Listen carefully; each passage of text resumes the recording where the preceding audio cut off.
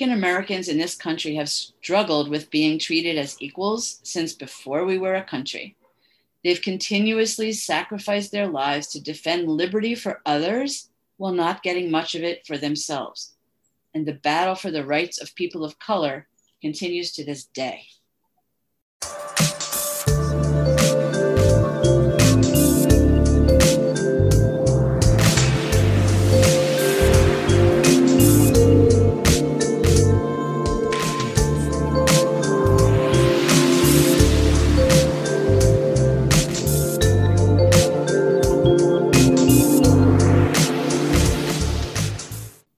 Hi, and welcome to the Shrinks on Third, our psychology and social justice podcast. I'm psychologist Julie Mayer. And I'm psychologist Cindy Ariel.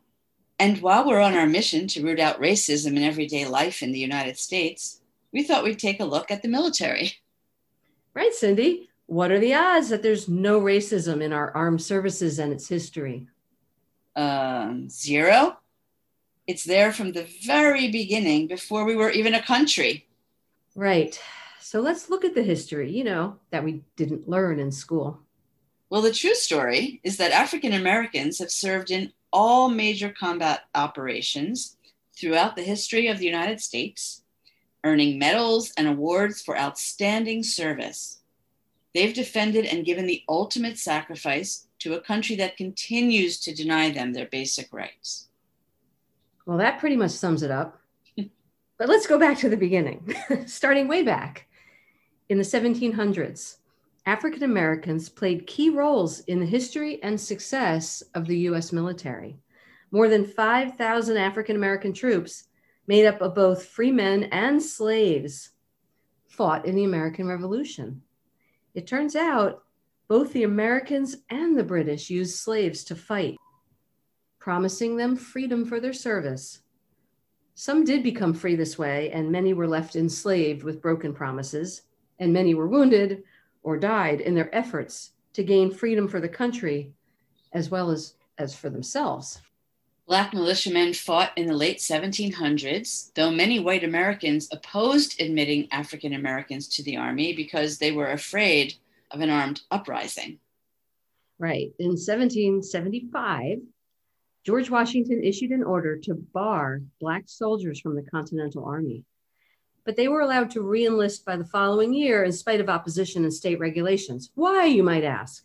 Because more bodies were needed to enlist, so almost every state had Black soldiers in their American forces.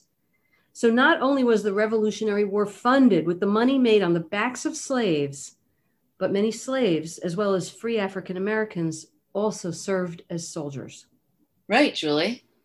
Northern states began to recruit free and eventually enslaved men. In many cases, slaves were promised freedom in exchange for services. Some states allowed slaveholders to send slaves to the front in their place.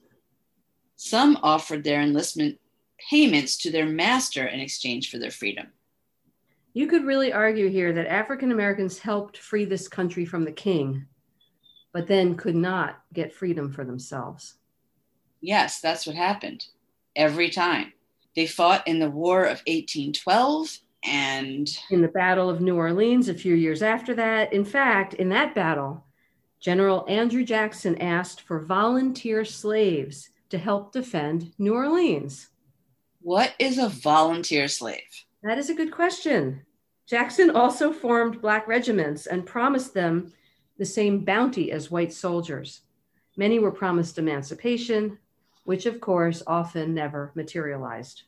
So when the Civil War began in 1861 and Union troops arrived in Confederate states that held most of the slaves, thousands of African Americans ran to help them. Men joined as unofficial troops and laborers, and women worked as nurses and also cooked and did laundry. The Emancipation Proclamation, issued on January 1st, 1863, officially allowed the enlistment of Black soldiers into the Union Army. African American leaders like Frederick Douglass urged African American men to enlist in Union forces. But white and Black soldiers didn't get equal pay, although some did fight for it and receive it eventually. A lot didn't. And many Black women were never compensated for their services at all. That is not surprising. In 1866, when all Black regiments were created during conflicts with Native Americans, an all Black cavalry was nicknamed the Buffalo Soldiers by the Native Americans. And they fought for the United States Army to protect land and the settlers moving into that land. The name Buffalo Soldiers stuck and came to be used unofficially for all Black military units, and it continued through the 1950s. Yeah. Henry O. Flipper, who was born into slavery in Georgia and attended Atlanta University after the Civil War, was the first Black cadet to attend and graduate from the United States Military Academy at West Point. He published an autobiography that addressed the racism he experienced there, which was called The Colored Cadet at West Point. He went on to become the first Black officer commanding the Buffalo Soldiers. And of course, women weren't even allowed to serve in the military in the 1800s. But Cathay Williams used the male name, William Cathay, to enlist for 3 years. Williams joined the 38th U.S. Infantry Regiment after passing a general physical.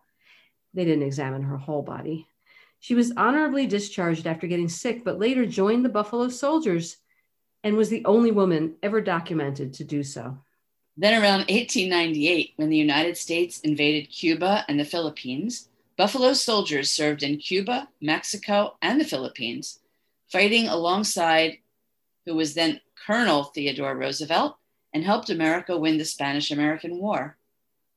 As many as 80 Black women also served as trained Army nurses in Cuba, caring for troops who came down with yellow fever and typhoid.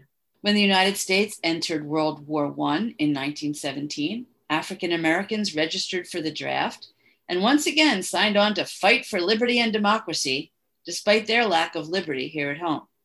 They were strong advocates of American ideals and hoped that it would change their status once they returned.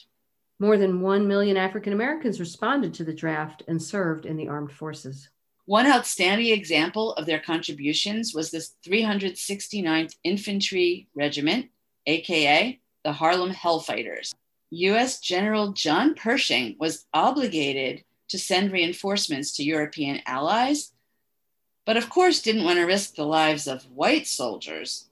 So the 369 were relieved of their service duties in the U.S. and sent on loan to France to fight in World War I. They were among the first U.S. regiments to arrive in France for World War I and among the most highly decorated when they came home. It was an all-Black regiment under the command of mostly white officers. The Harlem Hellfighters spent 191 days on the front lines, about 6 months more than any other American soldiers during the war. They'd received less training, and in all of that time, they didn't give up any prisoners or ground that they captured. 171 of the officers and men who were part of the Harlem Hellfighters received medals both then and after their deaths for their bravery and valor. The unit as a whole received France's most notable medal and other honors. However, some of them, like so many veterans, had a hard time adjusting to life after their time in the war. Some returned with terrible injuries. Many had a hard time finding work. Here's a big question. Why does the U.S. allow people who give so much to struggle so hard afterwards? So many veterans are not given the services and treatment they deserve, especially Black veterans. Oh, this is absolutely true to this day for both Black and white veterans. It is a big shame. It is a horrifying shame that this country doesn't treat its veterans better. Mm-hmm. On a more positive note, Dr. Lewis Tompkins Wright, whose parents were former slaves, graduated from Harvard University School of Medicine and served in France during World War I as a doctor in the Army. And when he returned to the United States, he became the first Black physician at Harlem Hospital. Despite the continuing discrimination leading up to the Second World War, more than 1 million African Americans volunteered to serve in the fight against Hitler. So America joined a war opposing fascism and discrimination, yet subjected a segment of its own citizens to discriminatory practices and segregation. So the war against fascism brought the inequities at home into focus for many Americans. And in 1948, President Harry S. Truman finally issued an executive act abolishing racial discrimination and segregation in the armed forces. Finally, although I think we still have a terrible problem with it. Oh, yeah. However, even though African American enlistment and enthusiasm to defend democracy were high, military leaders believed they didn't have the physical, mental, or moral character to withstand warfare. And so most troops served in service units like cleaning toilets, fixing machinery, and cooking, rather than in actual combat. There was clear discrimination toward Black Americans in the military. First of all, only the Army and the Navy would even admit Black soldiers during World War II, and there were only 4 Army units under which African Americans could serve. And then the Japanese attacked Pearl Harbor in 1941, and that stoked patriotism among both white and Black people, and everyone wanted to work together against the fascist powers. But even in the development of the draft, the systemic nature of racism is apparent. The act passed to begin conscription, which is the draft, calling for drafting 800,000 American men between the ages of 21 and 35. But 2 parts of this act were related to discrimination. The first said that in the selection and training of men under this act, there shall be no discrimination against any person on account of race or color. But the second part added that the final decision on eligibility lies within the armed forces. So basically, they could do whatever they wanted. So Black activists kept pushing for equality in the military. Black leaders and organizations, including the NAACP and the National Urban League, met with now President Roosevelt to present a case for full integration of the armed services, which included things like allowing Black women to serve as nurses and appointing Black officers based on merit, not race. Black officers, when they could only serve in Black regiments, and Black members of the Air Corps would serve in a Black-only unit. Howard P. Perry became the first Black Marine in 1942. While he was training, he and other Black recruits couldn't enter the main camp unless a white escort was with them. As the war progressed, attitudes very slowly changed. Although the military was still segregated, over 1 million African American men and women served in every aspect of World War II. They kept fighting because they knew in part that besides the wars at hand, they were fighting attitudes, stereotypes, and they were fighting to gain their equality. At first, African American troops were passed over or assigned to non-combat or service units, like you said, Julie. Mm-hmm. And then some African Americans were finally trained in elite positions, such as the Air Force, and some units were desegregated for the first time at the Battle of the Bulge. So by 1945, more Black troops were being assigned combat roles, but racism was still entrenched, and most Black units were led by white captains. Black troops were also still subject to Jim Crow laws, 1945 we're talking about. They were refused service in white food units, forced to the back of military buses. African American troops, often found German prisoners of war, were being treated better than they were. They were completely segregated from their white counterparts. Their barracks were usually located in a separate area, usually in older, more dilapidated housing, of course. More than 80% of African Americans were sent to the South for training, and Southern communities did not want armed African Americans nearby. Black recruits were routinely passed over for promotions and assigned menial and humiliating jobs. In a lot of cases, Black soldiers were abused and denied equal access to camp facilities. On one base camp in the 1,000-seat theater, only 20 seats in the rear were open to Black men. They were denied access to the general store on base, and they often had to walk everywhere from the base because they couldn't access public transportation. Back in 1940, Benjamin O. Davis Sr. became the first African American to hold star rank in the armed forces. Every one of his promotions from major to lieutenant to colonel to brigadier general was temporary at first. He had also served with great honor as an officer with the Buffalo Soldiers, which were disbanded in 1951 when the military was desegregated. He won medals for distinguished service and his impact on war policy.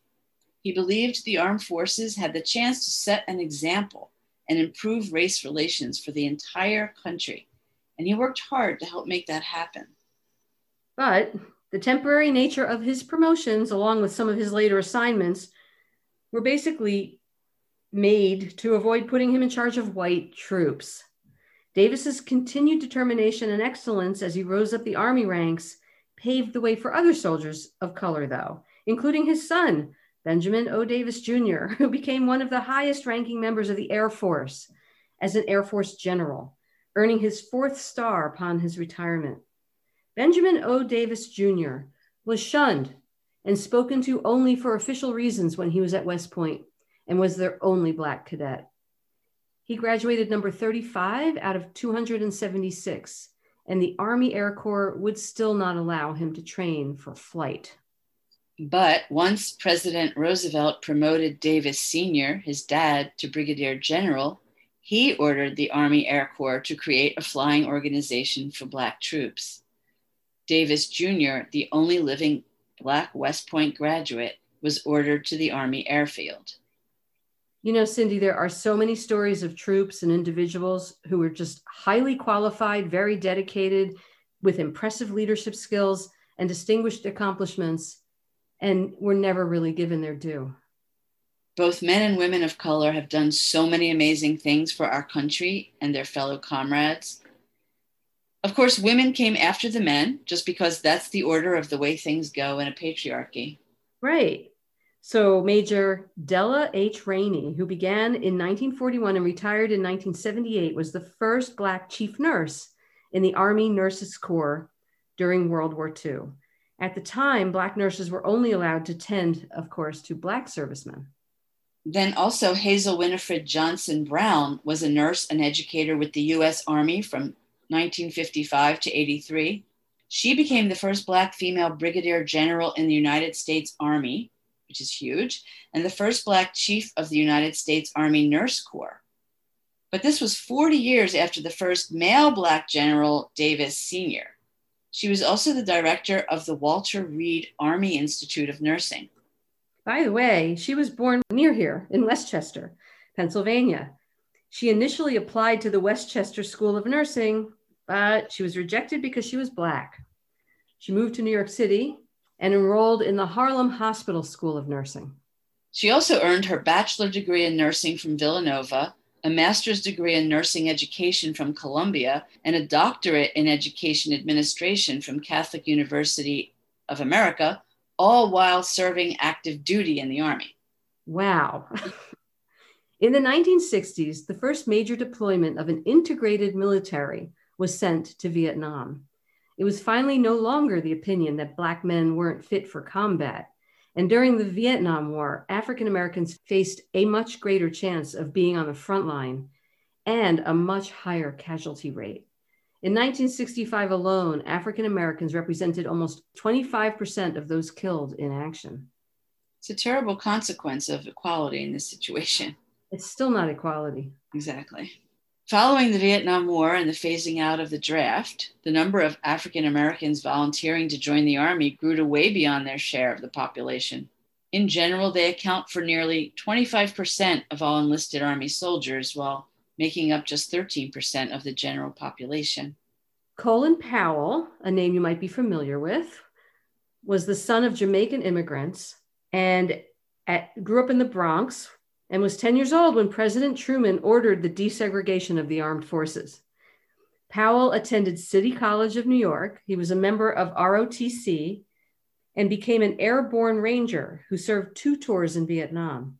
He earned 2 Presidential Medals of Freedom, a Purple Heart, and lots of other awards and distinctions, including British knighthood. President Reagan named General Colin Powell as National Security Advisor. He served as chairman of the Joint Chiefs of Staff, the principal military advisor to Presidents George Bush and Bill Clinton. He came out of retirement to serve as our country's first Black Secretary of State under President George W. Bush. He also actually received 3 electoral votes for president in 2016, even though he wasn't running. Oh, that's funny. I sort of wish he had been. Our military has benefited greatly from the assistance and leadership of Black Americans, even though they had a struggle to participate. So many firsts for Black men and women, for their valor and their leadership. Still, Black officers remain underrepresented, and Black members of the armed services continue to face discrimination. One report from 2017 showed that Black troops face disciplinary action more often than their white counterparts. Oh, just like in school. And yeah, everywhere else. Right, on the street. Yeah.